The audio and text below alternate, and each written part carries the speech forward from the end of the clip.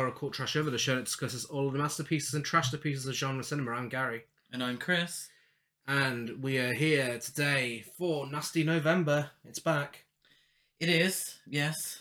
It's back. And so far we've got a lineup plan for this month, but we haven't found a really trashy one yet. No? Maybe last year, but this year we're safe. From what? From trash. Are we? Yeah. Well, I probably shouldn't be telling the listeners of Horror Cult They're Trash all a Over now. little trashy though, aren't they? You have to be a little bit trashy to get on the Video Nasties list. Well, this year we thought we would bring, after that professional intro, we thought we would bring along some special guests for the whole of this month. Because we thought, if we have to sit through this shit, then so do other people. But, we've started off on a high. I mean, when I say a high, one of the greatest horror films ever made is quite the high. And also with our guests as well, because joining us for this episode is a local nerd who has a fantastic Instagram profile dedicated entirely to pairing a wide range of great movies with great beers. He's described himself as artass on the streets and grindhouse in the sheets, a term I wish I had thought of before him. It's George from Tipsy Flicks. Hello. It's good to be here.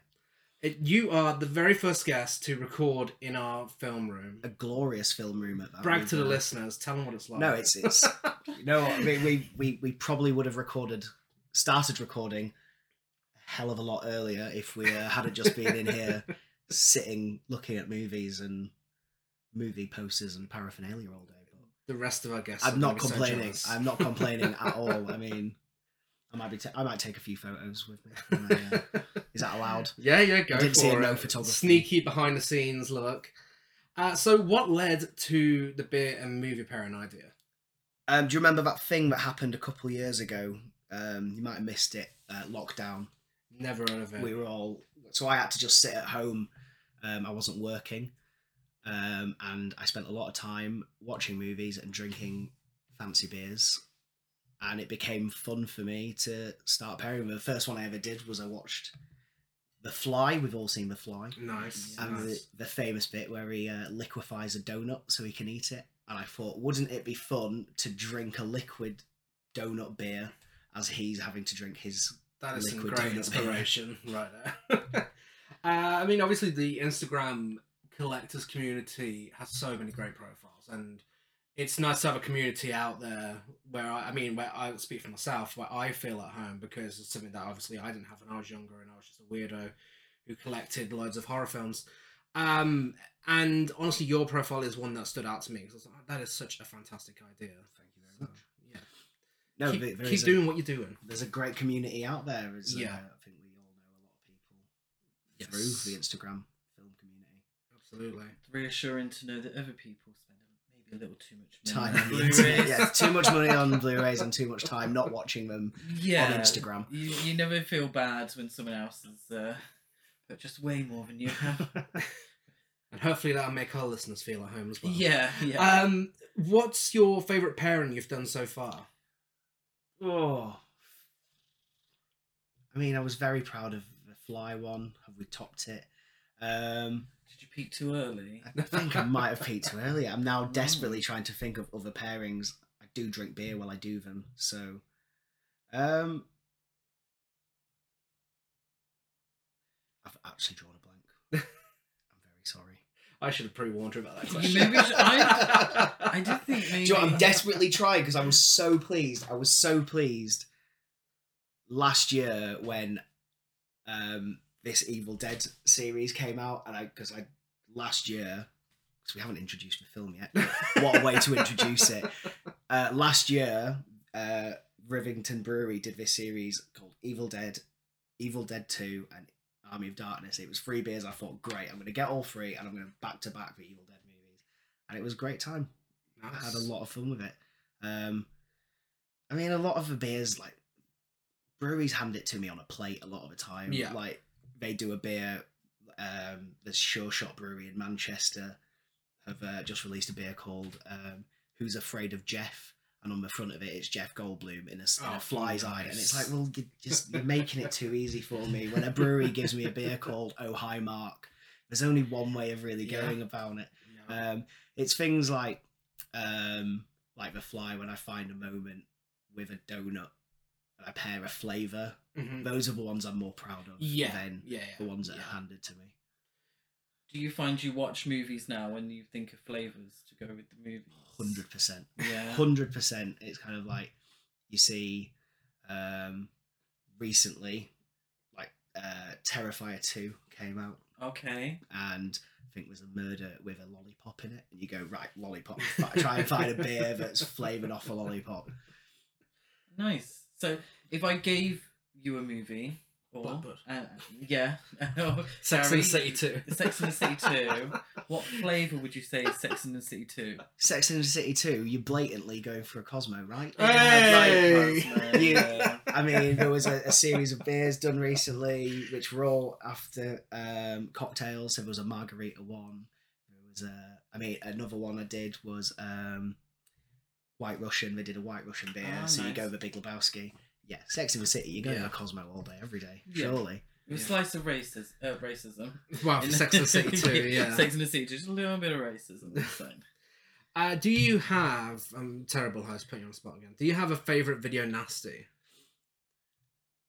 I mean, it has to be the Evil Dead, doesn't it? That's fantastic. I was hoping you'd say that. Like when you sent me the list, when you asked me to be a guest on this podcast, and you sent me the list, I ummed and ahed so much, and you get imposter syndrome. You're like, am I really qualified to talk about the Evil Dead? But you gave me first pick, and I just if you're given an opportunity to talk about the Evil Dead, then surely honourable mentions. The other two, which I'd say, and I don't think you gave it me on the list to talk about was Zombie Flesh. Yes, we've done that one because you've already done it. Yeah, it's got a zombie fighting a shark. Exactly.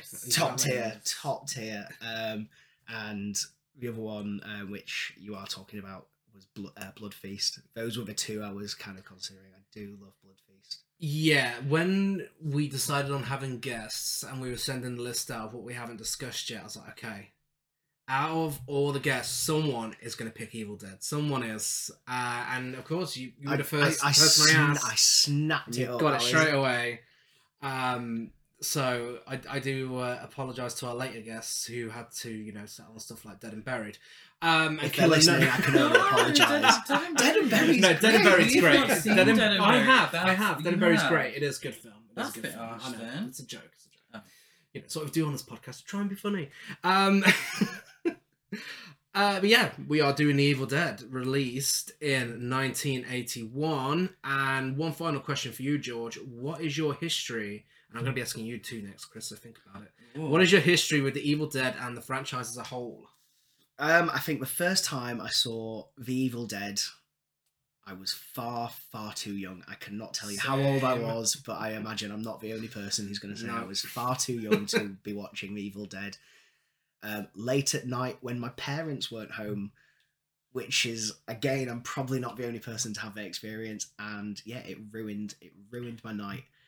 I can't remember when I watched Evil Dead 2. I probably watched them both about the same time. I know my dad had a copy of both of those growing up, so when he was out one night, I put them on. As the franchise as a whole, I came to the third installment a lot later, just because growing up, my dad didn't have a copy of that one.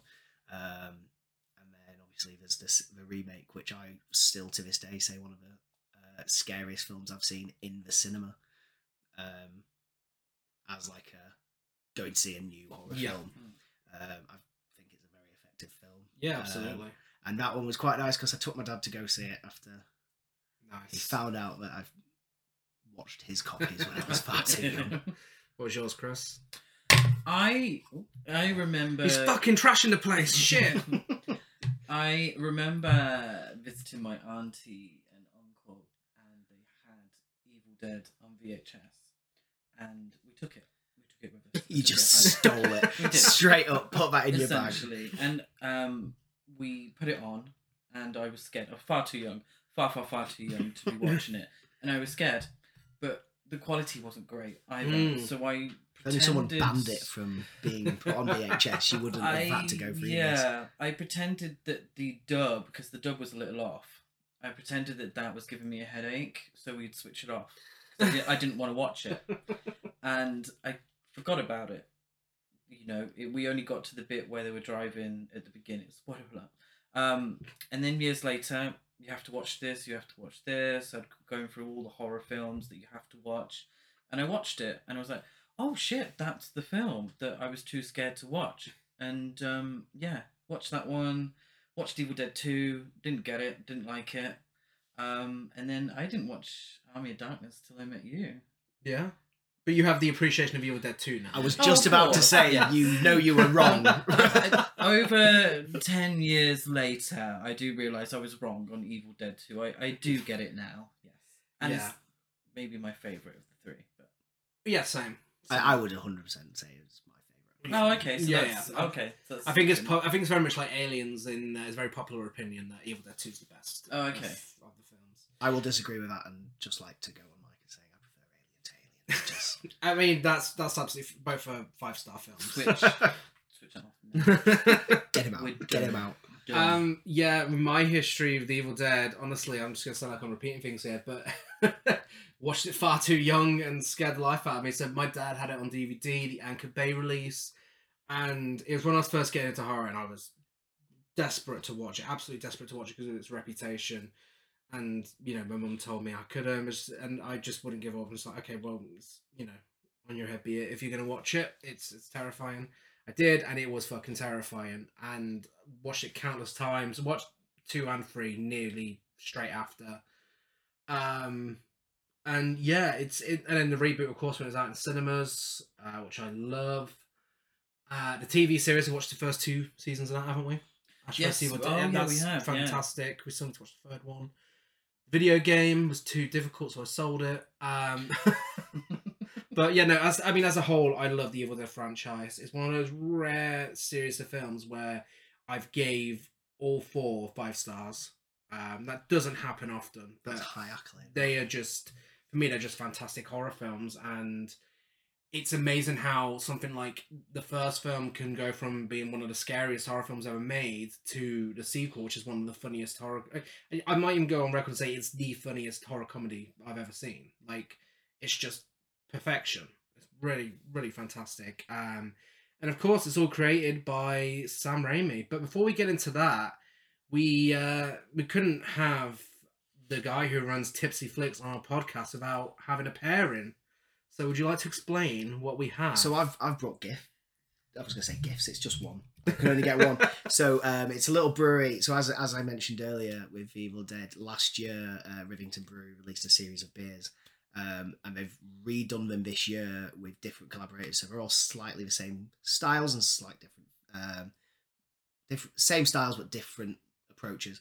So this year's The Evil Dead beer is a raspberry and blackberry oat IPA with Manchester-based Pomona Island. I've not tried it yet, but it's my obvious pairing for this movie. Yeah. So I thought I'd bring it on with us. We can all crack it open, have a taste, say what we think of it, and amazing. Should we crack have it the open? first crack on the go. I've been dying Yeah. to do this. Yeah, ASMR. Yeah. Oh, Oh. that's satisfying. Should we? Do you remember carry on down that train? on? Yeah, Oh, go on. yeah, go Don't on. talk over it, go.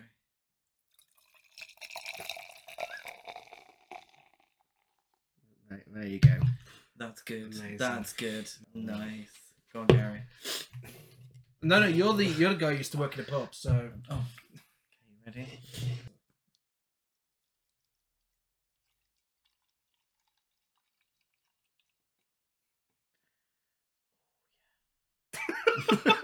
okay, just to confirm, we're still pouring beer. I've been dying to do ASMR. Cheers. Cheers.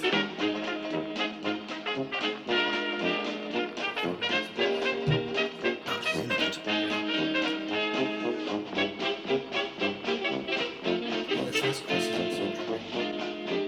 That is nice. Very nice. Really fruity. Very fruity. Sometimes like to when I'm watching a film, pick a moment when I Yeah. crack it open. During Evil Dead, there is a moment where they blend a smoothie, and I Yeah, feel like that would be the moment you crack open. That is true. It's- That is true. It does taste a bit like a smoothie. So it wouldn't be the party down moment. Party down. You've asked me what my favourite quote is. Yes, Well, yeah, we'll say that for the end of the episode. So written and directed by Sam Raimi, who is of course the horror legend who was responsible for Evil Dead 2, Army of Darkness, the Spider-Man trilogy, A Simple Plan, Drag Me to Hell, Doctor Strange in the Multiverse of Madness, The Gift, Darkman, and more. We binged all his films this year, didn't we? We did actually. Fantastic director. Yeah. There's hardly any duds in there. Which favourite? Evil Dead 2.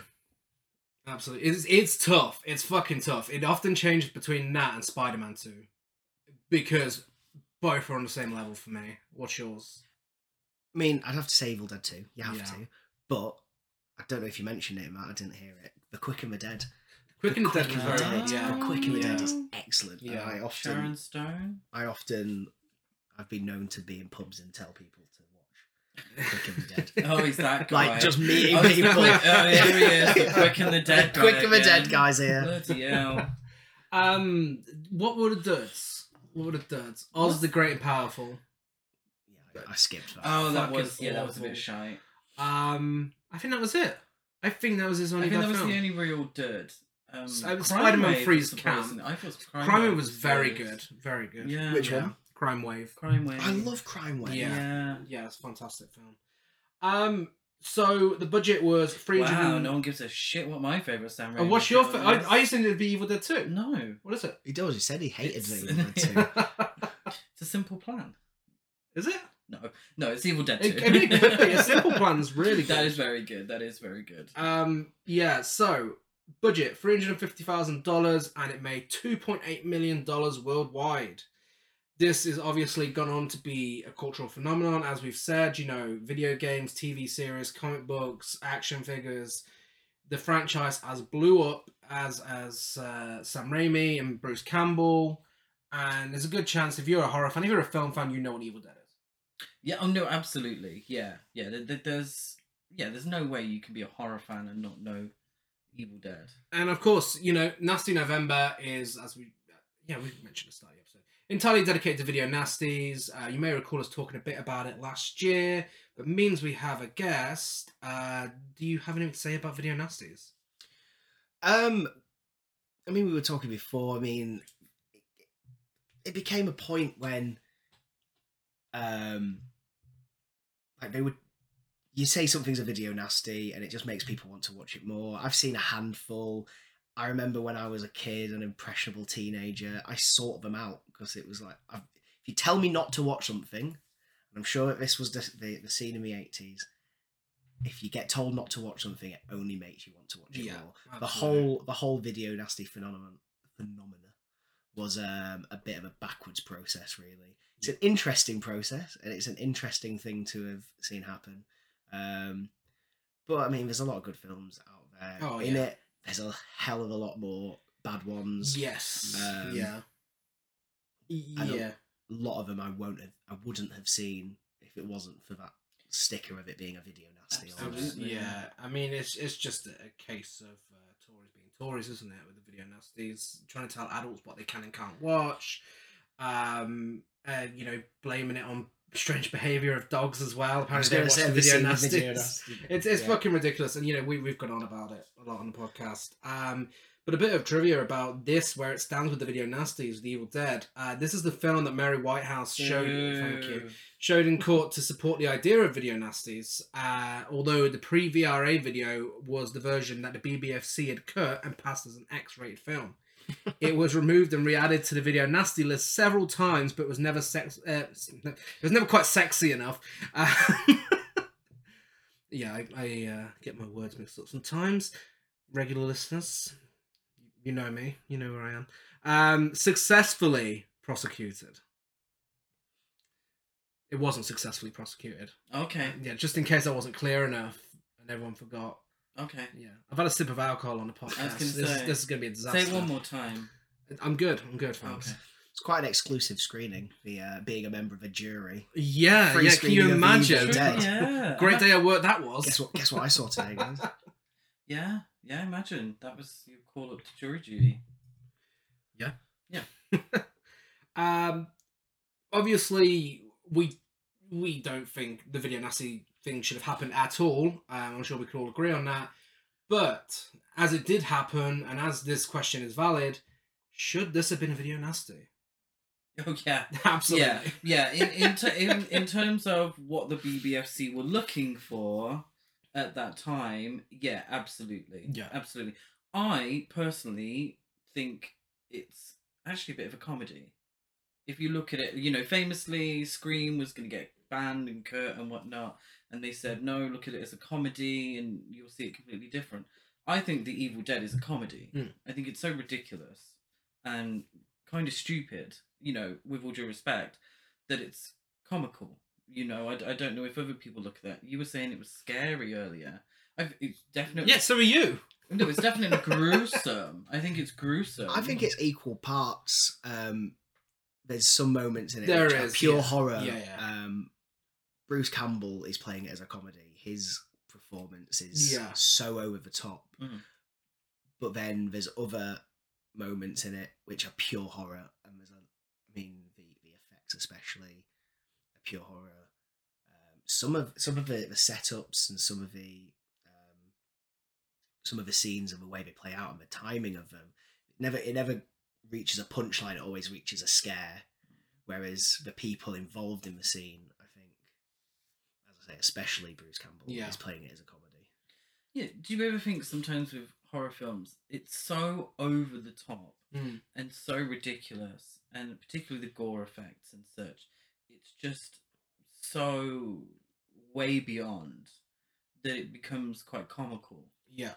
Rather than scary, you know? Yeah, and I don't know how much that's by design here, but obviously it was used to its advantage when it comes to Evil Dead 2. Absolutely. Where it's just an all-out comedy. Yeah. The film was shown to Stephen King, and it was his glowing endorsement, which was later used on the film's ads and posters of the film, which really sold it to the public. The film was then brought by New Line Cinema soon after, and I believe we have the actual quote on our wall, Chris. Would you like to read it out? I can see it behind you. I can't turn my head. It says, the most ferociously original horror film of the year, Stephen King, author of Carrie and The Shining. Carrie and The Shining.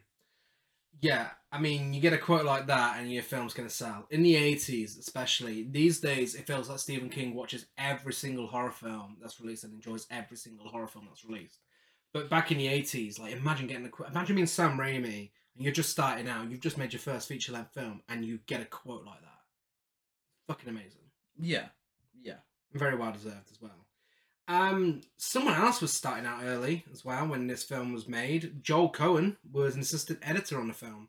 This one was his earliest of his professional jobs. Is that the Garfield guy? Not that Cohen, no. Sorry.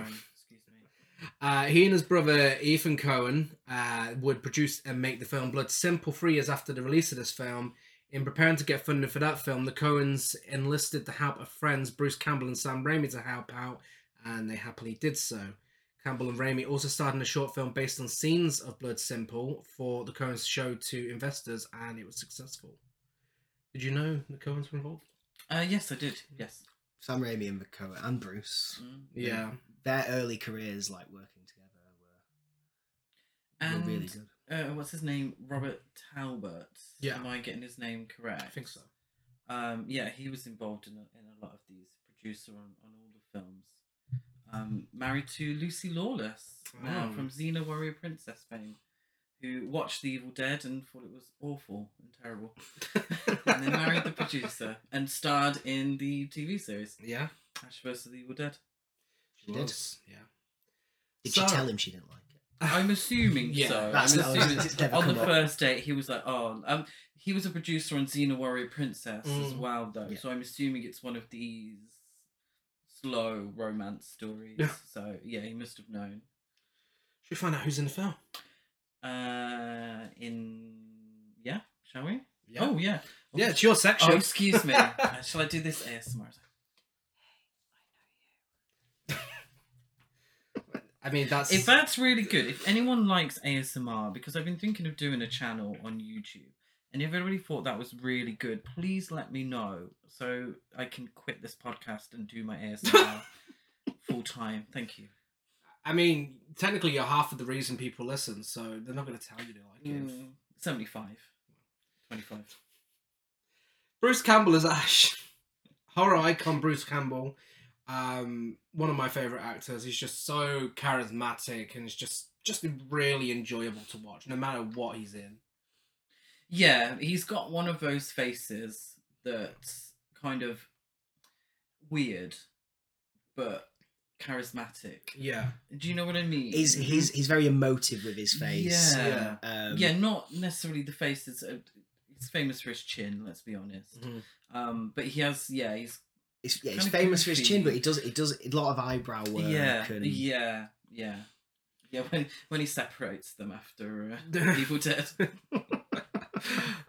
He put up his family's property in North Michigan as collateral so that Sam Raimi could not only finish the film but also blow it up to 35 mil, which was required for a theatrical release. And Raimi was so grateful for his contribution that he credited him as co-producer.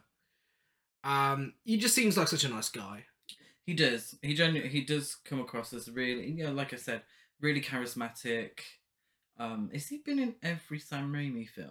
I think almost every single one. I think there's like one. I don't think he's in the Quick and the Dead. I feel like he's in a deleted scene. Yeah, of so the I know Quick and he's the on Dead. the IMDb for Quick and Dead, and Yeah. I have watched that film countless times, and I've watched it once just looking for him. I cannot see him in it at all.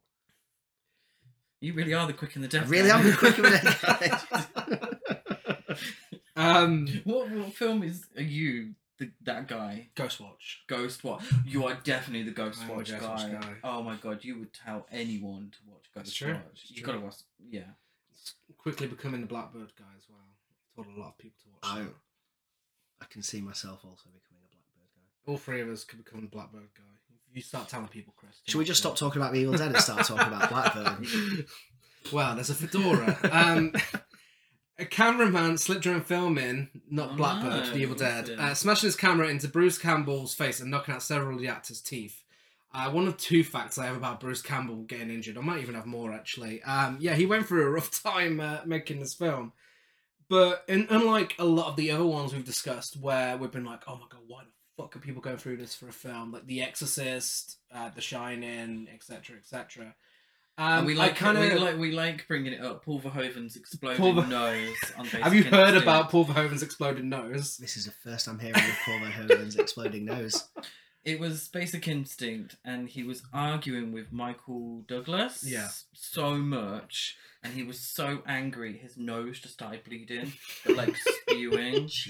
And People thought famously on the podcast. Yeah, people thought that he punched Michael Douglas in the nose. Yeah. Because I know this is my blood. And but famously on the podcast we like to bring it up. It might as be our favourite an trivia example fact. of taking it too seriously. Sometimes it's Paul Verhoeven, fantastic director, but if your nose explodes, that you get so angry. It's time to take a day it's off. time Take a to holiday. Maybe look at another career. Oh, you're the Showgirls guy. I'm the Showgirls guy. You're I the will tell Showgirls guy. everybody. But there's so many Showgirls guys. I want something maybe a little more niche, like Quick and the Dead.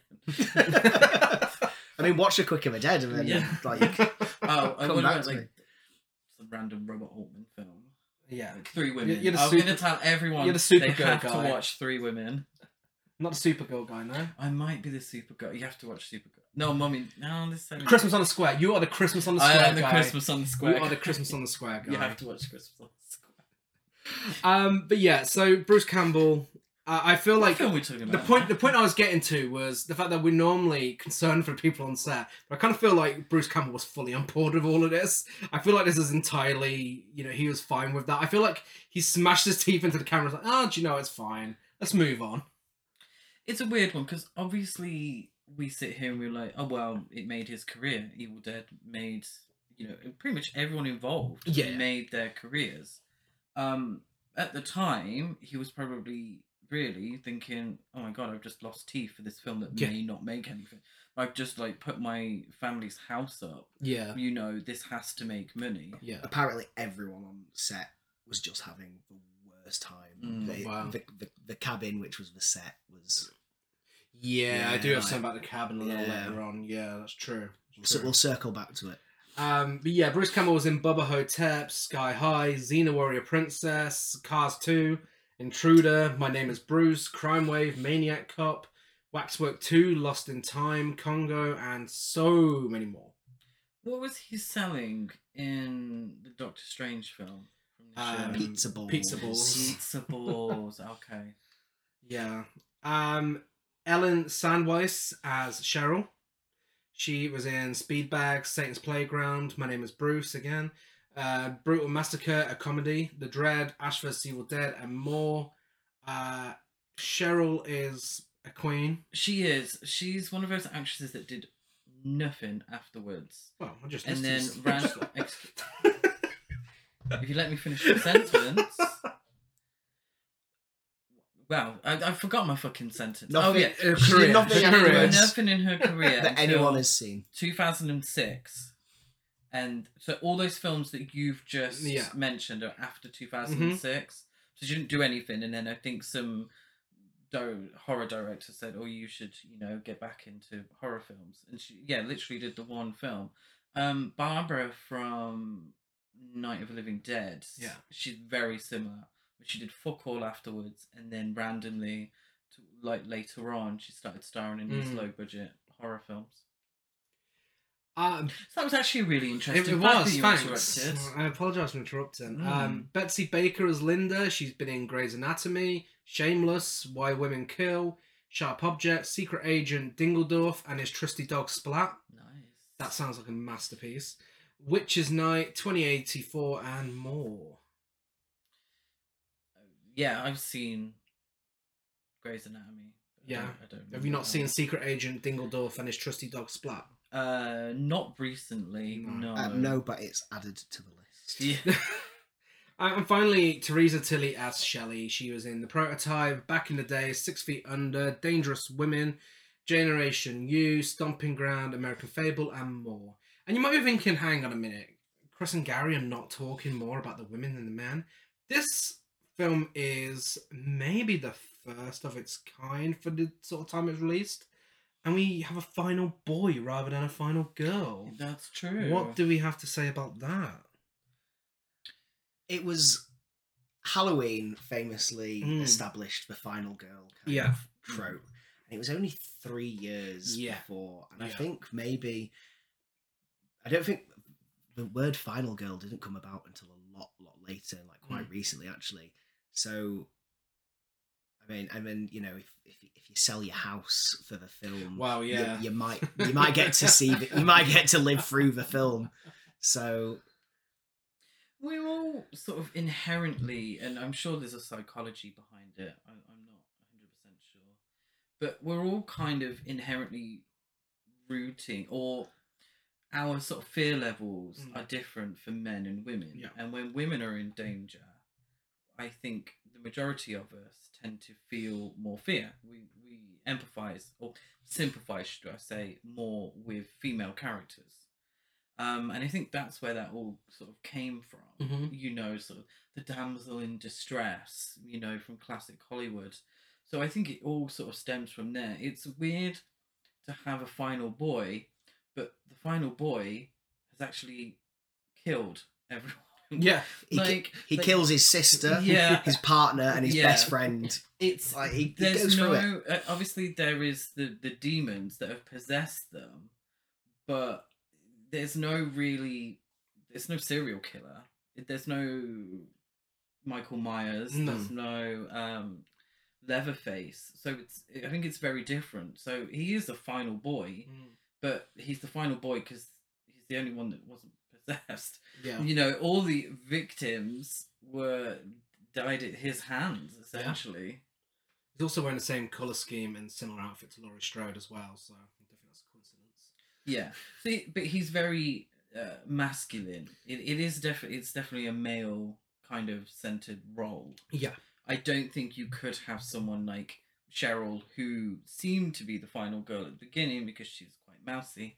I don't think she could have chopped up all her friends in the same way that Ash could, because she's a woman and he's a man, and it's 1981.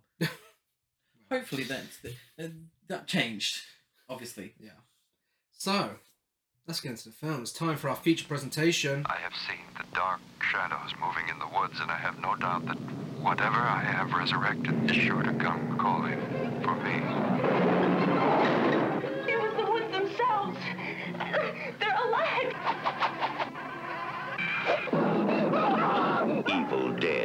They got up on the wrong side of the grave. Evil Dead from New Line Cinema. Starts Friday at these theaters. Check your newspaper for times. The opening sequence is iconic, of the camera zooming through the swamp. Yes. Then up to the car. This was achieved by having Bruce Campbell push Sam Raimi in a dinghy whilst he filmed the shot. And during the other scenes in the woods later on with the characters, the unseen force going towards them, Sam Raimi had to run through the woods with a makeshift rig, jumping over logs and stones, and somehow still achieved it with all the mist in the swamp. I heard they just drilled little screwed the camera to a bit of wood and ran around with it. Yeah, I read that too, so I don't know which one to believe, but either way, that's really cool because it's such an effective camera move that it kind of immediately they're in danger. Like the film started in seconds, you don't know who our lead characters are, and immediately you know they're in danger. Yeah. I mean, you know that the film's called. You watch a film with Evil Dead. Evil Dead. But I digress. But yeah, no. There's one thing about this film for its low budget. There is some beautiful shots. Yeah, some really fantastic There's some amazing shots. And it's where you can tell the difference between a film fan really enjoying what they're making. You can see the influences in Sam Raimi's work with The Evil Dead. You know, this is his project. You know, he's been waiting years to make this. This is very passionate about it. Sold shit and all that. You know, there's a lot riding on this. And you can tell that he's influenced by a lot of classic horror. Yeah. And it leads to some really beautiful shots. And the opening one is, you know, incredible. It's, I mean, I don't see many things like that. No. You know, isn't it called the Evil Dead shot now? The one where they're running through the camera, yeah. Like, and what's it called? Is that what it's called? I think there's a more official term for it. Yeah. I call it Evil Dead. Yeah. Sam Raimi can. Sam Raimi can. Just a point. That's a website. That's an interesting one. It's kind of like a point of view of someone or something that's not really there. But very low. Very low. Around. Yeah. And the soundtrack that matches as well is just phenomenal. I love the score to this film. 5 Michigan State University students, Ash Williams, his girlfriend Linda, his sister Cheryl, their friend Scott, and Scotty's girlfriend Shelley. They're going on vacation at an isolated cabin in Tennessee. They're having a sing-along to a song, which I have no idea what it was, whilst something races towards them through the woods, and they nearly crash into a truck with a Lazy Mary sticker on it. Shelley's reaction, I think it was Shelley's reaction, or was it Cheryl's reaction? It's just amazing, where she's just holding her hands up, like, ah! It's Shelley, and she was giving me Kate Bush with Heights, with the 2 hands up. It's it's me, Kathy. Weirdest episode of Cardboard Karaoke I've seen. What is it they're singing? I have no idea. Oh yeah, that could have been any song. That didn't in my head. That sounded a lot different. If anyone knows the Evil Dead song from the start of the film, let us know on social media. I wish I had you all. Wrong film. Approaching the cabin, the group notices the porch swing move on its own, but suddenly stops as Scott grabs the doorknob. This is an excellent bit for me. Beyond the line of the beyond the frame, I can almost see Sam Raimi or someone like holding onto it, and banging it. And because you know he's there, but you know it's meant to be some feel thing. But like knowing that how low budget this was, and as you were saying about Bruce pushing him in a dinghy, all hands were on deck for this. Yeah, it's a fantastic shot. It is a great shot. Yeah, no, I love. I think reminiscent of Texas Chainsaw Massacre. Yes, approaching the unknown, very low angle. House in the middle of nowhere. Yeah, absolutely. Again, this is the details of an actual horror film fan making a horror film. The bridge beforehand, when they're crossing the bridge to get to the cabin, and there's bits of wood falling in. That's always a moment that sticks out in my mind. Oh yeah, where Tyre hits like a pothole in the bridge. There's just 3 bits of wood that just fall, and it gives this idea of you're crossing this like chasm into an unknown, to a place you shouldn't be going. But Yeah, I mean, they've nearly had a truck crash, they've had a broken bridge, all the signs were there that they probably shouldn't be going to this place, but they went, and the cabin that's used as a film set was also lodging for the 13 crew members, with several people sleeping in the same room. Living conditions were terrible, and the crew frequently argued. The cabin didn't have plumbing, so the actors went days without showering and fell ill frequently in the freezing weather. By the end of production, they were burning furniture to stay warm. Okay. it sounds like a nightmare. Yeah. And like you have the bit that upsets me the most is that they were arguing. And of course they were. Yeah. Of course you were. You haven't showered in 3 days. You're covered in fake blood and other things and everything. It stinks. You're freezing. You're going to get annoyed at the little things. But Yeah. it also gives a sense of such camaraderie on the set that must have been there. Everyone was pitching together to get this thing finished. And it shows, I think there was a lot of love to just get it finished in the first place. As you say, Bruce selling his house because it's just like, get it done, let's make this as good as we can. Yeah, absolutely. Yeah. Probably not worth getting pneumonia over. Though. Yeah. Hopefully no one got pneumonia. Yeah. Scott, Harrison Ford. Were you getting Harrison Ford the house down boots? Yeah, I think he may have been the budget Harrison Ford. A little bit. Yeah, there was nothing. He hasn't really been in anything else. No. At all, the guy who plays Scott. Cheryl draws a picture of a clock. The clock stops and she hears a faint demonic voice telling her to join us. Her hand becomes possessed, turns pale, and then she really badly draws a picture of a book with a demonic face on its cover. She's a bit shaken by it, but she doesn't actually mention the incident.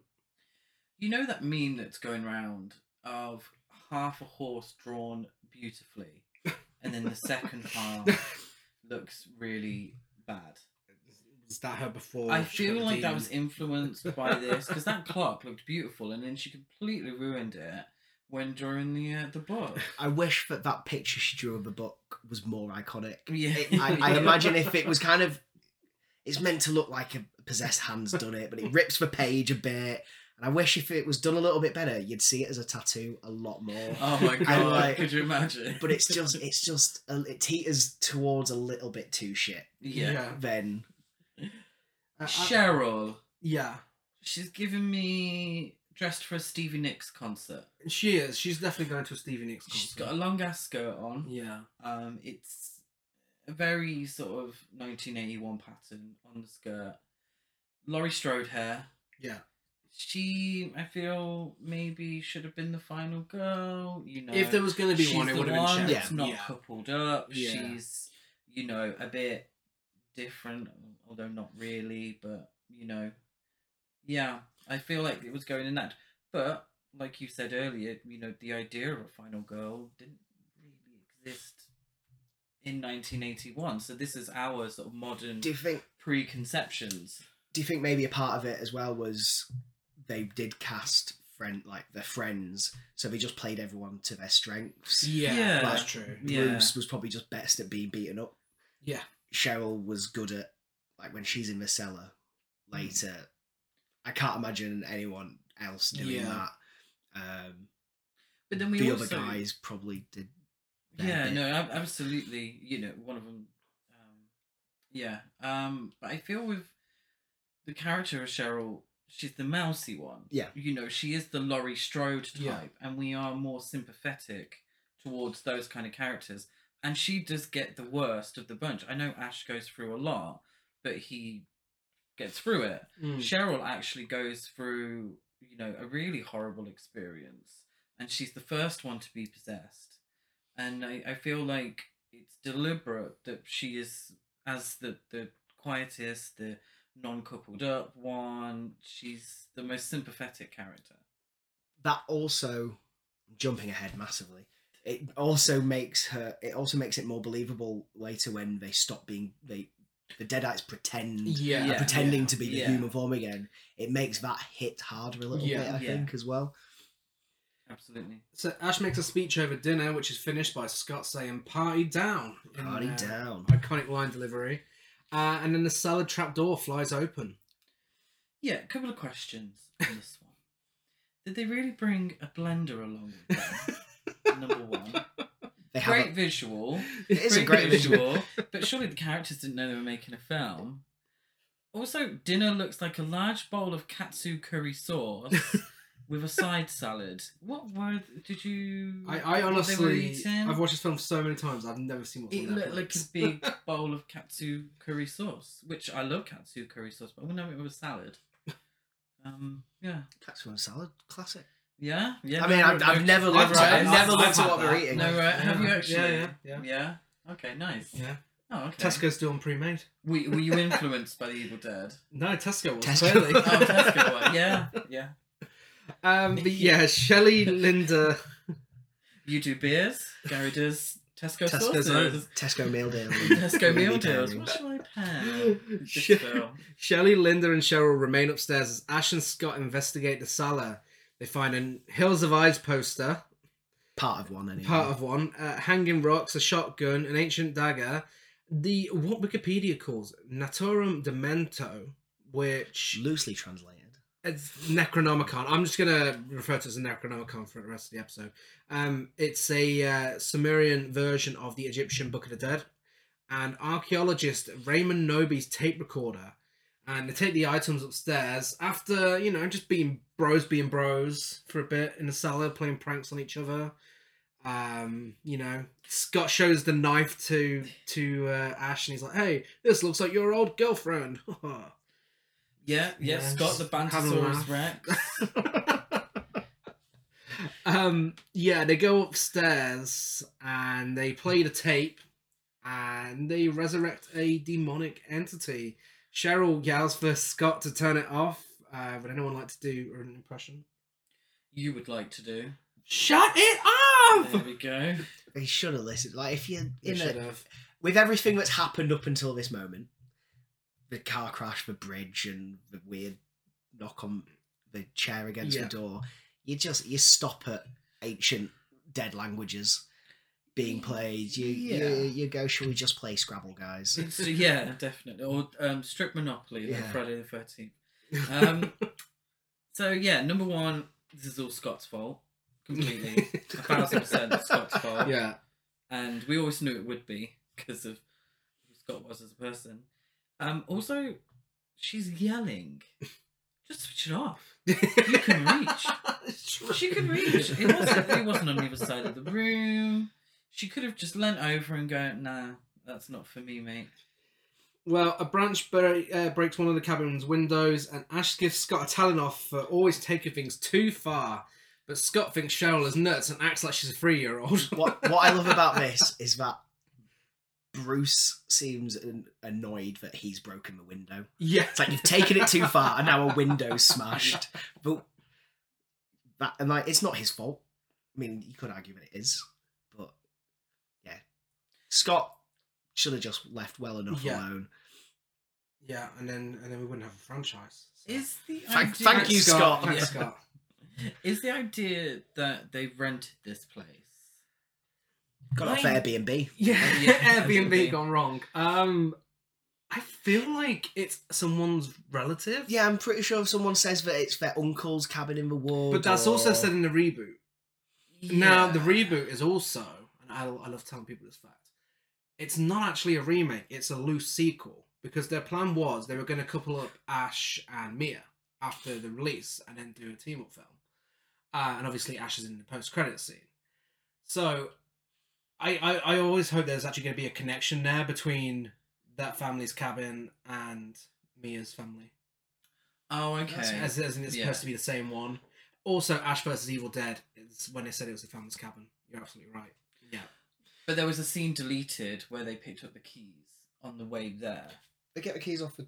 Well, in this one. In this one. yeah, In they get- this one. yeah. They get it from the top because they must have cut the scene Mm-hmm. where they collected the keys on the on way. the cutting room floor, they've got Yeah. two scenes of the keys being picked. Well, keys being picked up. wasn't there a load of footage cut from this film? This was it going to be like nearly meant- 2 hours long. Yeah, it was meant to be 2 hours long. It was really going to deal with Ash and the emotions behind him having to kill the people he loved. And so they thought, nah, no one wants to watch that. Let's cut all the emotional crap and just have, you know, a Blood and balls to guts. the wall horror Yeah. film.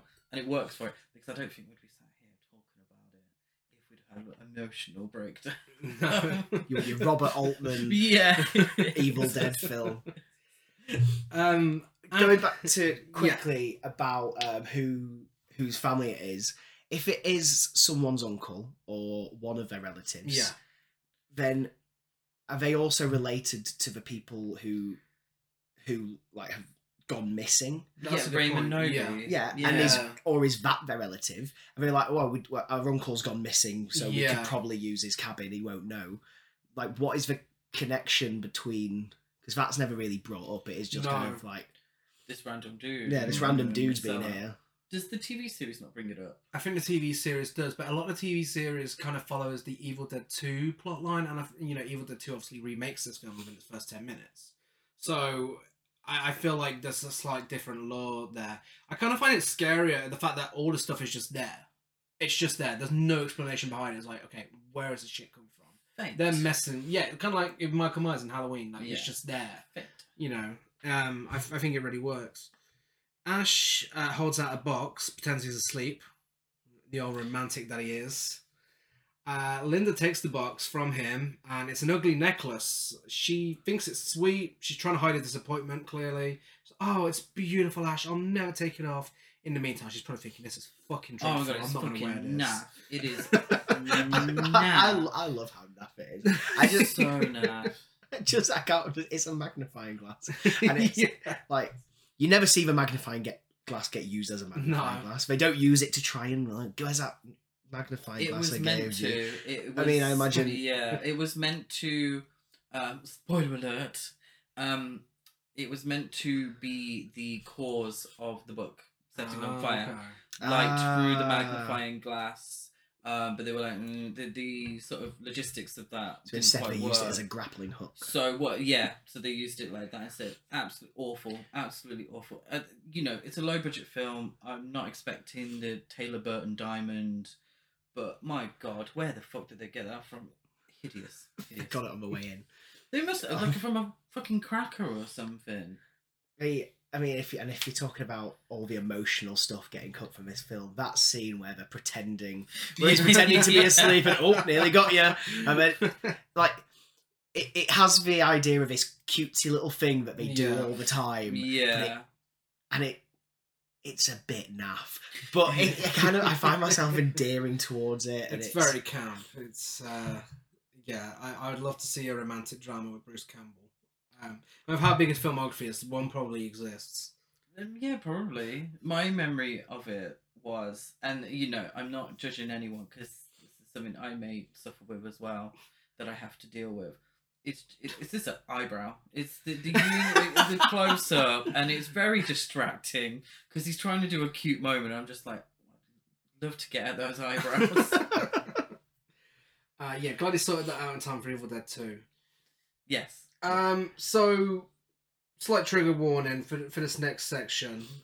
We do have to say that on a film about a demonically possessed book, because we begin a bizarre series of events, but there is a trigger warning here for sexual assault. Later that evening, an agitated Cheryl goes into the woods to investigate strange noises, where, again, as I say, a bizarre series of events, she is attacked and raped by a demonically possessed trees, should I say, in an uncomfortable, unnecessary scene that goes on for far too long, which I actually have a quote about from the actress herself, Ellen Sandweiss. She said if it was filmed today, it would be done in such a different way, as we've seen in the reboot. Mm-hmm. You know, the reboot is done completely differently because it's not really sexual assault. The tree goes in her, she's possessed. Yeah. It's completely different. Still a nasty scene, but done differently. She said, yes, I'm sure that tree scene would be done differently if it was filmed today. First, I'm not sure that it would be characterised as tree rape, as Sam Raimi has since said that he regrets leaving it in the film to this very day. I think it would have gone back to what was originally intentioned in the script. Trees coming to life and attacking Cheryl, which would also satisfy more feminist audiences and actresses. And I'm sure that CGI would be used instead of the reverse filming or whatever it's called to show vines wrapping around me. For me, like as I said, it's just a very a jarringly uncomfortable film scene in a film that's otherwise quite fun, and it always. I mean, I still give this 5 stars because I do think it's a horror masterpiece. But if there's one thing that I would change about it, it's absolutely this scene. Because I mean, horror films are meant to be uncomfortable, but it's in the way it's used, and something we've said time and time again on this podcast that sexual assault really shouldn't be used for shock value in horror films. Yeah. You know. But what's your guys' take on the film? Yeah, it's a scene that I think is still cut from some releases of the film in different countries. Yeah. I'm not sure which ones. Yeah, when I first watched it, it's the scene that really stuck in my mind afterwards. Really uncomfortable. And when I said about Cheryl going probably through the worst of it, this scene I think typifies that. Yeah, it's completely unnecessary. I feel like the nudity involved is quite gratuitous. Very sleazy. It's done for almost exploitation's sake. Yeah. And it feels cheap, you know, the point of view shots from between her legs, you know, it doesn't, I say it on the podcast frequently, with stuff like sexual assault, if you're not going to deal with that part of it, because it's never mentioned, nothing comes of it, you know, it's not like she's impregnated or anything like that. It renders it completely pointless, exploitative, and it leaves a sour taste in the mouth. You know, it's a low point in a great film, I think. I think, as you were saying, the way it would be done and the reverse shot technique. Yeah. Because some of the reverse shot techniques, they are effective when it's wrapping around her arms. There's some good techniques being used. It's the way that those techniques... It's what those techniques are being used to achieve, ultimately. And as was said about it would be done differently. It would be, as the script would say, just the trees coming to life and attacking. It could have been done a hell of a lot more tastefully. And you know, as you say, it goes on a little bit too long, and it just I think it's terrifying before the rape began. You know, the fact that these trees were grabbing her and attacking us. Yeah. Oh my god, that's fucking terrifying. Her just tied up with the trees is a great visual. You know, the rest wasn't necessary. There's a moment in it when it rips her blouse and one of the vines wraps around her breast, and I think that's the moment when after that, up until that, it's round her arms, it's round her legs, it's constricting her, and then it's that moment when as soon as it becomes sexualized, it's like, okay, and then it goes on for a little bit too long. And I read somewhere that later on, when Linda tries to force the Deadite Linda tries to force herself on Ash, was the filmmaker's way of kind of counteracting what happened to Cheryl. I'm like, so what? I have that down in my notes as an attempted rape as well. Very odd choice there. Weird, so weird. Yeah, but the thing is, I've only got that in my notes because obviously, you know, I was reading up on the film and everything. I watched the film so many times. Never once did I get that. It doesn't give off play that off vibe. No. But it's apparently that was what the intention was. Yeah, when she escapes and returns to the cabin bruised and anguished, Ash agrees to take her back into town, only to discover that the bridge to the cabin has been destroyed. Really atmospheric shots here, some fantastic lighting where you can't see a thing other than them. Yeah, it's giving me Universal horror. The fog, the lighting, the use of shadow and light and dark. I think fantastic. The headlights being the primary source with the mist going through them. Also, one of my favourite shots, if not in just this movie and maybe in all of Evil Dead, with the cars rested on a hill and they've used a Dutch angle so the car seems level, and when Ash steps out, all of a sudden he's on an angle, and he looks like he's tilted over, and it's very jarring because you're looking at a car face on, as you say, you can't see the road, you've got no reference point other than the car, so when he comes out and he's leaning over, you get that sense of something's not quite right, what I mean, looking at what's going on. Yeah, absolutely. Cheryl panics as she realizes that they're now trapped and the demonic entity will not let them leave. So back at the cabin, Ash listens to more of the tape. Hasn't learned his lesson already. Learning that the only way to kill the entity is to dismember a possessed host.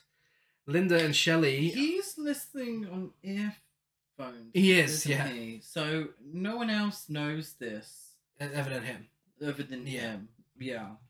So when he starts hacking people up, Yeah. why is no one like, where'd you get this information from? As Linda and Shelley play spades, Cheryl correctly calls out the cards, succumbs to the entity, and levitates. In a raspy, demonic voice, she provides a big monologue and demands to know why they disturbed her sleep and threatens to kill everyone. And I remember when I first watched it, I mean, as if the tree rape scene wasn't uncomfortable enough. This is the scene where I was like, okay, shit, I am actually scared now. Like, the makeup for the Deadites is just some of the scariest makeup in horror history, I think, for demon-type characters. Yeah, absolutely. And I think it's she's because got it's her so hair cheap. tied back as well. I think it's because it's so cheap. I think the amateurness to it kind of adds something to it where it doesn't look cheap as in laughable cheap. It does the opposite effect. like grimy. Yeah. And which also brings into, the cinematography as a whole. And I was saying to you, George, before recording, the latest release is a good job of bringing together the griminess, the grainy stuff on it, but also it's polished as well. So this is exactly what I was Yeah. going to say. I was having like a Blu-ray release of this and a 4K release. You can almost see the strings a little bit. Yeah. I imagine watching this on a VHS because there's a bit. I think one of the first couple like things you see are hands with the makeup on it, and you can see the edges where it's her finger and then makeup, and you can see that a lot more on 4K. Yes. I imagine watching this on VHS back in the day, those lines and where things began wouldn't have been so obvious, and I can see it being a bit more effective. Yeah. Yeah, no, I think watching so. it like that. Yeah, and Is she giving big hoop energy? I can't big remember. energy. I don't think she is. Oh, is she wearing big hoops? Yeah, I don't think so, but the wigs in this film are off the scale. The wigs on this one. Well, this I think is her own hair. I think it's just tied back. But the wigs in this film, I will be constantly mentioning them because they are on another level. Especially when she's in the basement. She yeah. stabs Linda in the ankle with a pencil and throws Ash into a shaft. This pencil stabbing is fucking disgusting. It is honestly one of the grossest effects. It's the one that stuck with me Yeah. the most. It's right in that part of your foot as well, and It's also because it's it's quite mild compared to the rest of the film. Yeah. They're having their heads cut off and stuff like that. It's the one that stuck with me because it felt the most real. Yeah. The rest is very over the top, very ridiculous. I don't know what it would feel like to chew off my own hand, but I can imagine what a pencil in the ankle would Yeah. feel like.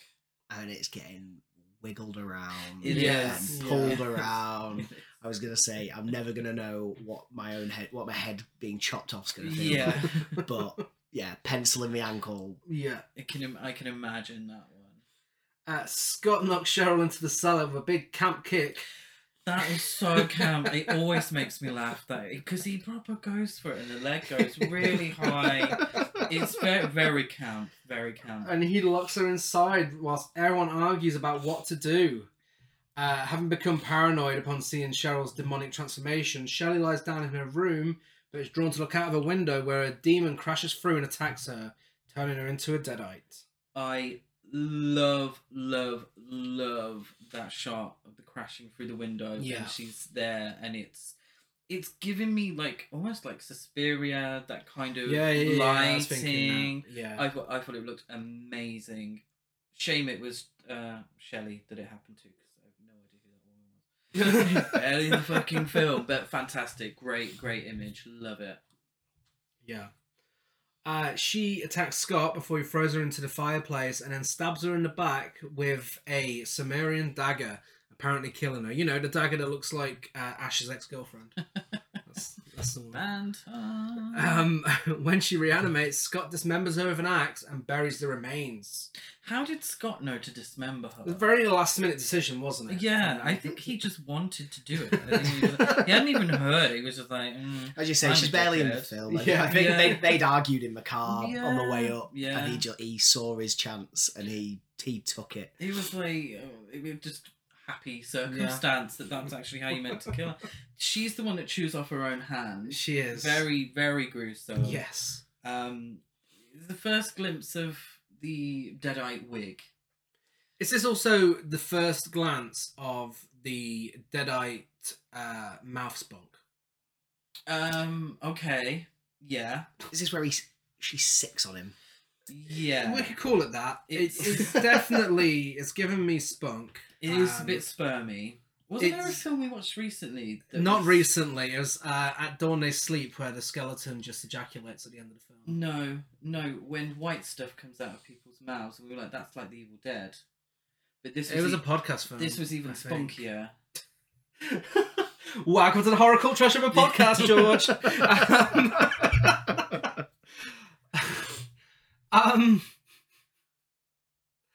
Yeah, I'll it's remember bugging at me. It's some bugging me. point, I know yeah. what you mean. I know what you mean. Yeah.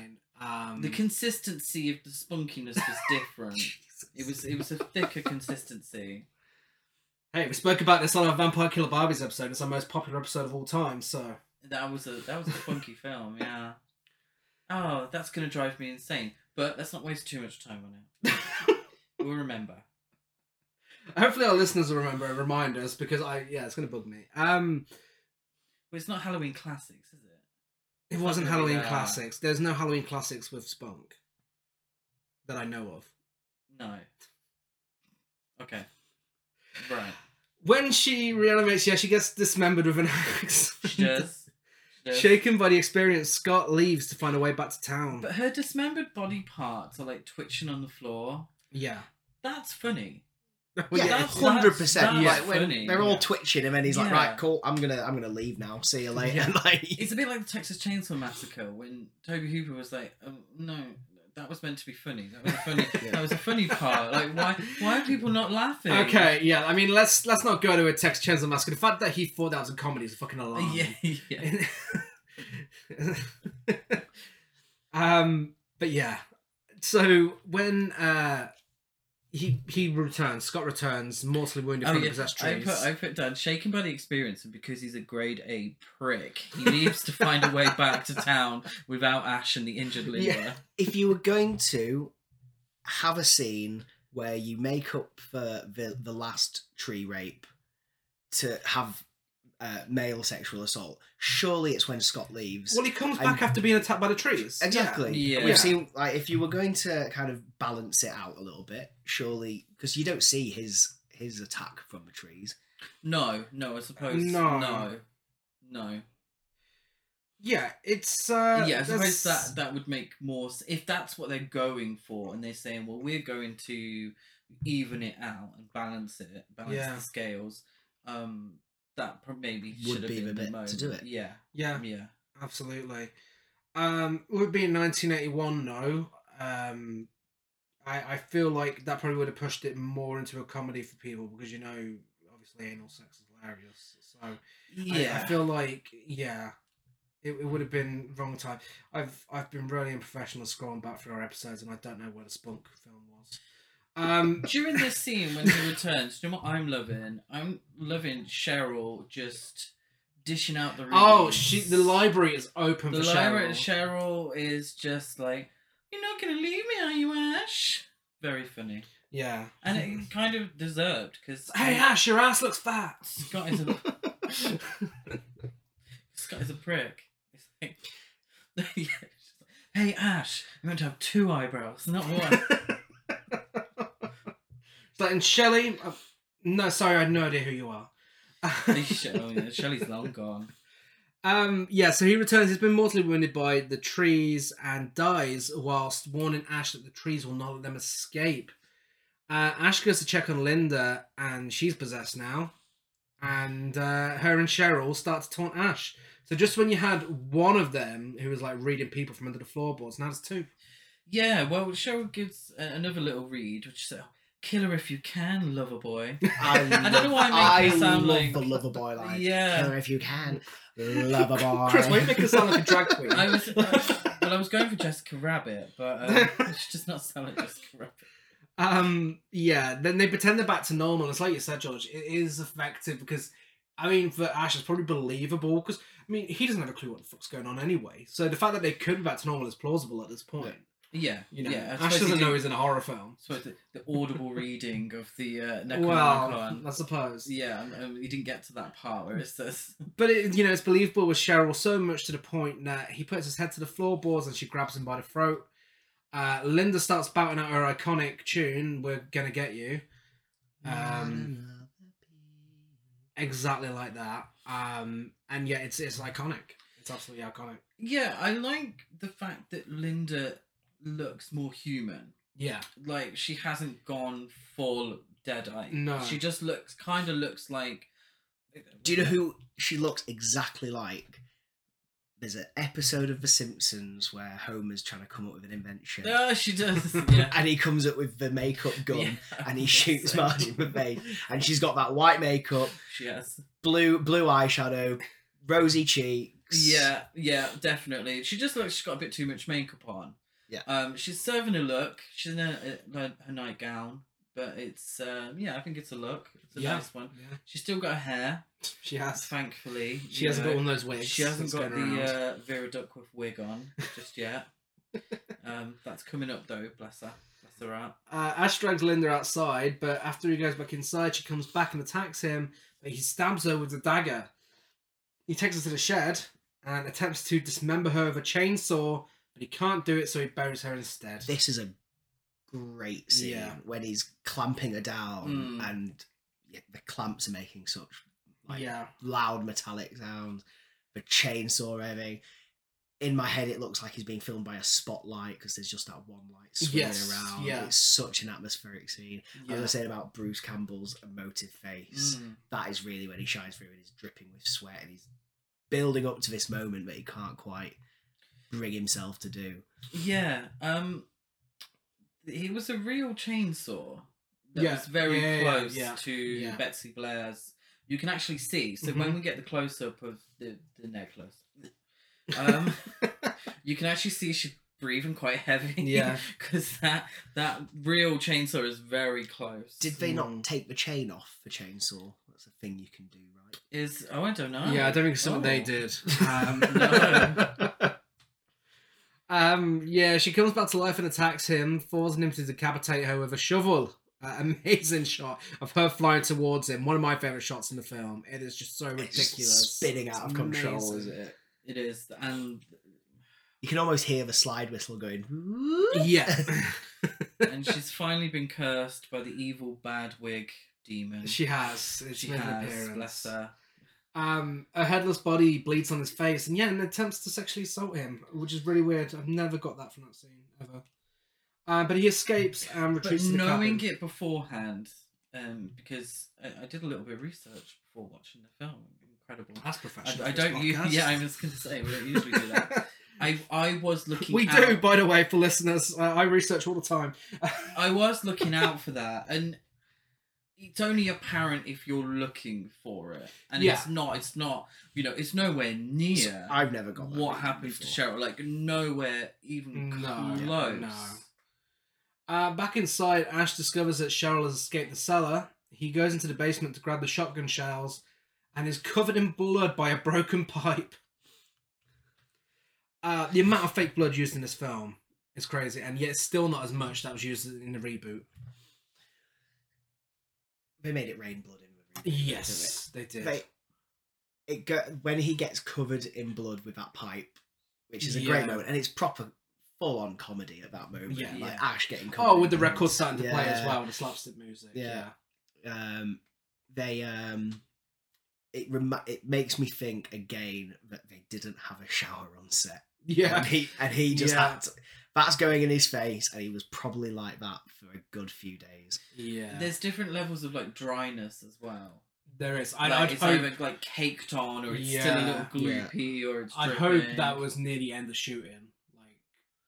for everyone's sake, it must have stunk. Yeah, and I'm assuming the wardrobe department didn't have loads of spares of clothes or anything No, like that. no. I haven't seen. I'm assuming it was all. No, his Laurie Strode cosplay was ruined. Was it all filmed in chronological order? I don't know. Because a lot of films don't do that. I I'd read assume that. that, Yeah, they kind of a lot of the actors had finished, and they still had a lot to do with just Bruce. which Yeah, is he why did come back and There's do quite a fair few bit. moments where it is Yeah. just Bruce, and then like, Doubles with the wig. doubles with the wig, which is where the wigs come into it because they're not the actual actresses. or Yeah. So actors. some of them are blatantly from the back, like just dummies, or what I assume is a helium balloon on a stick Yeah. at Yeah, one point yeah. being hit with a shovel. Yeah, he goes back upstairs. The cabin comes to life. The unseen force rushes towards him. The windows are opening and closing. The mirror turns to water, allowing him to put his hand through it. Did you say that he went to get the all important gun from downstairs? He did get a gun. He did get a gun Grabbed from the gun. downstairs. He fully tools up. Yeah. Yeah, at this point, the cabin fever's clearly kicking in. And I think this is where it would have been a lot more extended if it was the other version that goes on for nearly 2 hours, because he's clearly losing his mind at this point. He then rediscovers the ugly necklace before Cheryl grabs him through a door and attempts to choke him. He escapes and shoots her in the jaw. Bless her. Poor Cheryl. She just wanted the necklace. She just Well, Linda don't want it anymore. I want it. as Ash is barricading the door, Scott reanimates into a deadite and attacks him. This is another great shot. Yeah. When I was thinking how on the shot you've got the door taken at one half, you've got Ash fumbling around with he's bringing over like a cabinet to Yeah. barricade the Yeah. door, and then all of a sudden there's this negative space where Ash and that cabinet was, and Scott just like bolts up right into it, and it's the first time you see his dead makeup, and he's Yeah. right in your face. That's a great moment. Yeah, it's amazing. I think out of all of them as well, he's definitely one of the better looking Deadites. Like his makeup as well. I mean, they all look really good, but I think Well, let's be honest. A lot of the Deadites are men dressed as women, yeah, and therefore, they have to get cheap ass Party City wigs. Yeah. Let's be honest. are you sure about that? Yeah. Was it in trivia? Yeah, like the whole Shemp, like Ted Raimi. Oh yeah, That's men dressed as women. yeah. And it's But not like, drag no, but I mean the queen. other. I'm not talking. It's not Jujubee. I know they're not drag queens, Shangela. but I mean, like the other scenes, like Cheryl in the basement. Was that actually the actress, or was it? I think it's that was the actress. I think it's when it's their face. It's Yeah. them. Yeah. But when I it's think things you like hands Yeah, and the back of their But I heads, think you can it's- definitely tell because Yeah. there are like when the jump's happening from Linda, great shot, but that's not Yeah. Betsy Blair doing No. that. I think the scarier imagery for me personally is when you can see the human behind. Yeah. Particularly like Cheryl when she's first possessed, when you can see the actress. I think it's scarier that way. Yeah, I definitely. mean, Cheryl's head pointing through the Mm. cellar is Yeah. such an iconic image because it is their exactly. face. Yeah. Scott attacks Ash. He knocks the Necronomicon close to the fireplace. Ash gouges Scott's eyes out and pulls a tree branch from Scott's stomach, causing him to bleed out and fall to the ground. Cheryl's back. Some have speculated that that tree branch was his cop, and I think they just need to get out a little more. I did read that in the trivia. Wait, no, I thought you were just joking. No, People have actually said People that. thought he ripped his Oh, cock stop off. it. Yeah. No, it's in his hip, is it not? And Well, it's a close. Hey, we've all seen The Room. Genitals appear in weird places, apparently. He tries to penetrate a stomach. But, so, I mean, who knows? That's quite the niche reference. Thank you. Oh, if people listen to this podcast and they haven't seen The Room, then there's a problem. I hope at least one person frantically pauses this now to go and watch The Room. Cheryl breaks through the barricade and knocks Ash to the floor. As Scott and Cheryl continue to attack him, Ash grabs the Necronomicon and throws it into the fireplace. Whilst the book burns, the Deadites freeze in place, then begin to rapidly decompose thanks to some mushy peas and some incredible stop motion that I just love. This is the money shot. Yeah. Really. Like stop motion alongside live action. Yeah. I love seeing it in Rich, films in yeah. general, and here it works. It's brilliantly. so good, and yeah, and it's gross, and like you say, it's mushy peas. Yeah. We all know it's mushy peas, but it still looks disgusting. Yeah. Mushy peas are disgusting. Well, that's They are. debatable. Well, it's not debatable. It's not up for debate. I would debate you on that. Yeah. Well, no, it was debated in the House of Commons, and everyone agreed. It was. You trust disgusting. everything that comes out of the House of Commons? All the Tories said that mushy peas are disgusting. I liked how Cheryl was just kind of whacking him. Yeah. Like, I'm not being funny, but like throughout the film, we've seen these Deadites do a lot of, bite their own hand off, scratching, really bloody thing. She's just there with the poker, like smacking him, hitting him on the while back. she's taking far too long with that fucking necklace. It does seem like there's a better way. As I say, Yeah. it's a little round magnifying glass. It's got no purchase on anything. Large hands burst from the corpses, covering Ash in blood. More blood. How he really gets it. He's covered at this point. The sun rises and he stumbles outside. As he walks away from the cabin, an unseen demon moves rapidly through the forest, rushes through the cabin, and attacks him from behind. Shut up, you. Don't make a from behind joke. I was going to make a behind joke. Bruce Campbell claimed that the final shot in this film, where Ash is attacked by a surviving demon, was achieved by mounting a camera from behind, mounting a camera on a tripod, then mounting that tripod on a motorcycle and driving it through the forest, through the cabin, and deliberately into Campbell. And he got some broken ribs from it. Oh no! Yeah. That's a dedication to I the know. And you cause. don't even get to see him fall over from it. It's Finally done. Oh, the footage must exist somewhere. That's Evil Dead. Of him point of view getting run over Yeah. by a motorcycle. Is this the original fake out ending that was ignored in the sequel? It's not ignored in the sequel because it picks up from that. Picks point. up. But I thought it remakes. It does. It Oh, remakes am I everything before Yeah, that. misremembering? see, his Deadeye Ash in Oh, Yeah. I thought it was like a and his hands. I up, know what you is it? did last summer situation. No. So they remade everything before that point. I'm misremembering Evil Dead 2. It starts. It's just him and Linda. Oh yeah, of course, yeah. Yeah. But Linda's a different actress. Yes. Yeah. Okay. But yeah, that's the Evil Dead. And I would just like to mention the credits because you get that you get the Charleston again. And it's that jarring cut from the up to his face, and then you get the Yeah, it's and then that fantastic. just slowly fades out to just a single fly buzzing around. Yeah. and it's such a great sound design It over is. those credits. Yeah. But a lot of films, and I'm sure we all do it. You just stop as soon as the film's in. That I always end up watching all of the Yeah. credits. That and Nightmare on Elm Street for me. Oh, leave, what? leave the credits on. Oh yeah, no, of course, yeah. I never do that. Sleepaway Camp. Yeah, no, of course. Sleepaway Camp 2, Sleepaway Camp Yes. 3. Yeah. There's loads. I But think yeah, no, the credits are massively handled here with the sound design. Yeah. it's only Marvel where you have to scroll through the You skip through just 100,000 at home. people who have been part of them. Yeah, that's the Evil Dead. That is the evil. That is horror classic, The Evil Dead. I mean, what is there to be said that hasn't already been said? It is a game changer. I fully believe it's up there as one of the most influential horror films. I'm sure many have tried to imitate it time and time again, and it just does it perfectly. I can't say it does it the best because Evil Dead 2 does it the best, but it does it pretty damn perfectly.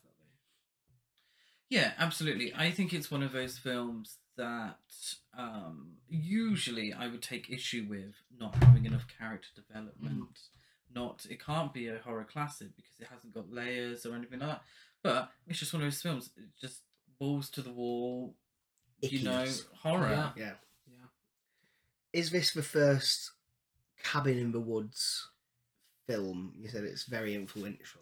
No, I actually Googled this earlier. Equinox. and Equinox is the name of the Equinox film. from 1970, which was a Cabin in the Woods film. I think it was like a Ray Harryhausen style monster movie, but Cabin in the Yeah. Woods. Demons in it. So apparently, it and was a big such. influence on this film. Okay.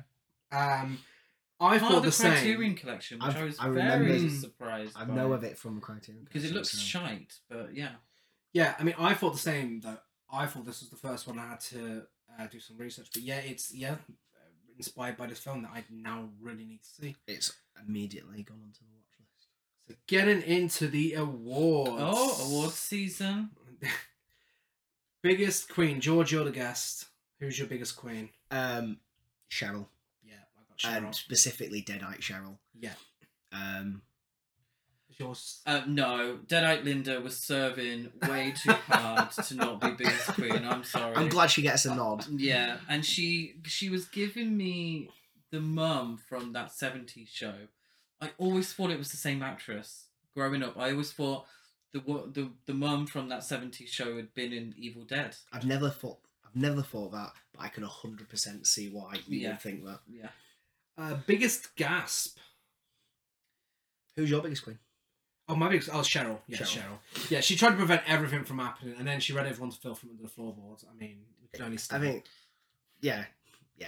So exactly what it is, and like the head poking through is such iconic. I mean, yeah. Bashing Ash with a fire poker as well. Just we love a low effort queen. Biggest gasp. Give us nothing. Yeah. Biggest gasp. I mean, it's got to be the tree. Really. So you say this now. You might want to tie this together. I was terribly unprofessional, and when I sent you the notes, I forgot to include nastiest moment. Would you put 1 and 2 the same? No, right. Okay, so if nastiest moment, which is a video nasty episode exclusive. Okay, nastiest moment then.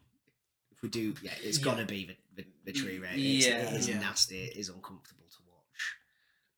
Yeah, that's my nastiest. And it ticks so many boxes for the BBFC as well in terms of what a video nasty was. Oh, that one scene alone. Yeah. Is that your nastiest moment as well? That is my nastiest moment. The biggest gasp. Biggest gasp. So now I've got to frantically. I'll go first. Go first. I'm rewatching the entire film. My biggest gasp is pencil in foot.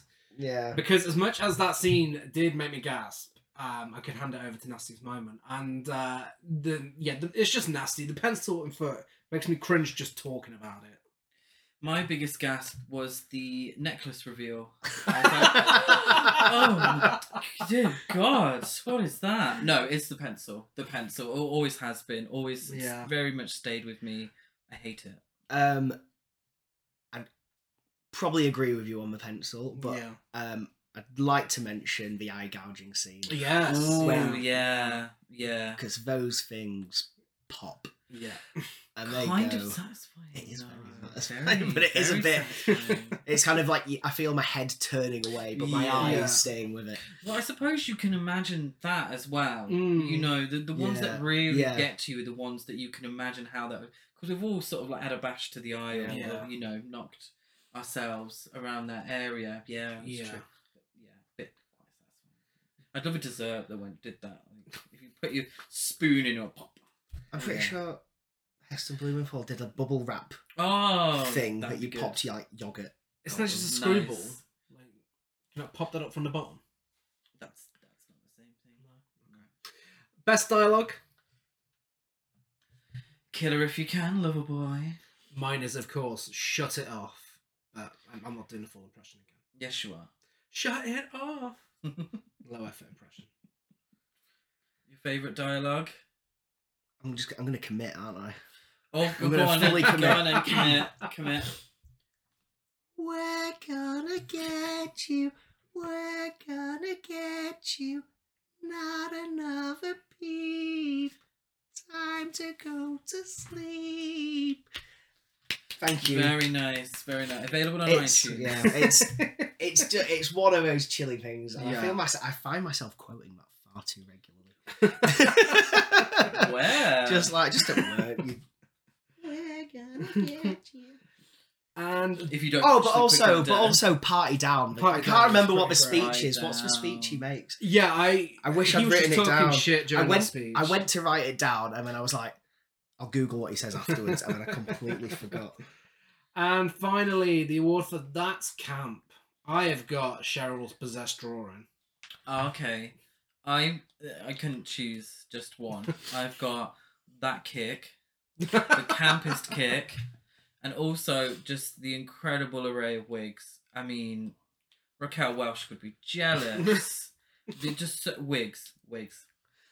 There's a moment just before the kick which I notice more when Ash gets either punched or hit, and he gets punched into a cabinet, and he kind of almost does like a full 360 spin into the cabinet and then carries on spinning through the cabinet, which is what like certifies like Bruce Campbell as this like emotive physical actor. Like he doesn't let up even when just getting pushed into a cabinet. Yeah, that is a great moment. And a death drop to finish. A split.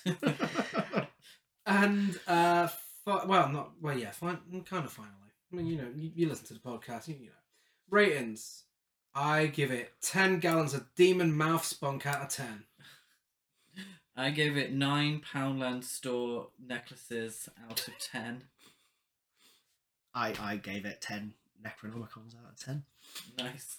And masterpiece, trash to piece, trash or basic. Masterpiece. It's a masterpiece. It is a masterpiece. I only give it 9 out of 10. Just the tree scene. Yeah. It's available on DVD, Blu-ray, 4K, and video on demand. If by some chance you haven't seen it. VHS. Yeah. Loads of VHS, but loads. eBay. As much as they tried to ban it. Yeah. VHSs of it. It's kind of one of those films that deserves VHS. It does. It does. You know, it needs that graininess and such. If you enjoyed this, I recommend checking out Bloody Muscle Bodybuilder from Hell, also known as the Japanese Evil Dead. Yes. What was that? Write that down. Bloody Muscle Remember Bodybuilder it. from Hell. It's amazing. It's been released on Shudder this month, actually. I think it's already on Amazon Prime. Okay. I saw it on Amazon Prime recently. Yeah, Bloody Muscle Bodybuilder from Hell. I will be checking that out. And available on Blu-ray, Visual Vengeance. Yeah. I think that's America, though. If you enjoyed Evil Dead, I recommend checking out Demons. If you like incredibly bloody films with little character development, it's your thing. Watch it in Italian. I also thought of Demons as a reference. Also, just another completely like basic one. I really I had a little look around my room to try and find some, but only two. But like, I mean, they're both obvious sayings, but like Cabin in the Woods, Cabin Fever, like. Hey, there's some great nods to Equinox. there's some great nods to Evil Dead in Cabin in the Woods. If you look really closely, fantastic film. Also, Quick and the Dead. Well, yeah, film that Sam Raimi went on to do. Apparently so. I mean, I was going to ask you to plug your social media, but if you want to carry on plugging the Quick and the Dead. But yes. Also, Christmas on the Square. If you like Evil Dead, watch Christmas on the Ghost Square. Watch, obviously. And Ghost Watch, definitely. But yes, that has been Evil Dead, and we've been Horror Cult Trash Ever. We are on Facebook and Instagram's Horror Cult Trash Ever, Horror Cult Trash on Twitter. Give us a rate, review, and subscribe on iTunes, like a follow on everything else. I'm Deadite Gaz92 on Letterboxd. Gazmo205 on Instagram, GazCruise92 on Twitter. I am inappropriately Chris Barker 823 on Letterboxd and Instagram. It's true, we've all seen the videos. And George. And I'm just on Instagram at Tipsy, TIPSY _flicks FLIX. Amazing. And can we have a reminder of the name of the beer again? It was Rivington Brewery with Pomona Island Brewery, just called The Evil Dead. It was a raspberry and blackberry oat IPA. Delicious. Very limited release. If you can find it, I would highly recommend picking one up. Thank you so much for joining us. It's been an absolute pleasure to be here.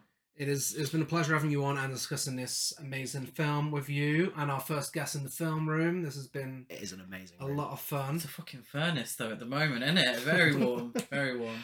And we'll be back next week with, and brace yourselves for this one, Night of the Motherfucking Bloody Apes.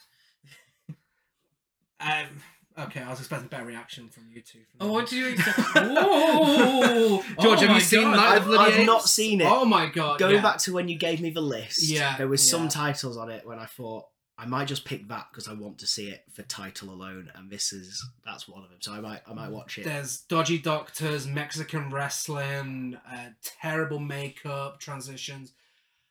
It's everything. It's absolutely everything. And to discuss this classic, we'll be joined by returning guest Luke Poulton, who you may have seen on TikTok as Vegan Luke. And if not, then go and watch his videos before next week's episode. And go and watch Night of the Bloody Apes before next week's episode. And Quick and the Dead. And The Quick and the Dead. And Christmas on the Square and Ghostwatch. Don't watch Christmas on the Square. It's far too early. Mariah Carey would be. If you had a chance, fuming. if you had a chance, you'd be watching it right now. No. Instead, go listen to our episode on Christmas on the Square. Yes. Yeah. Do that. You'll expect George back on the Quick and the Dead episode at some point in the future. But we'll be back same time, same place on Tuesday. Bye. Bye.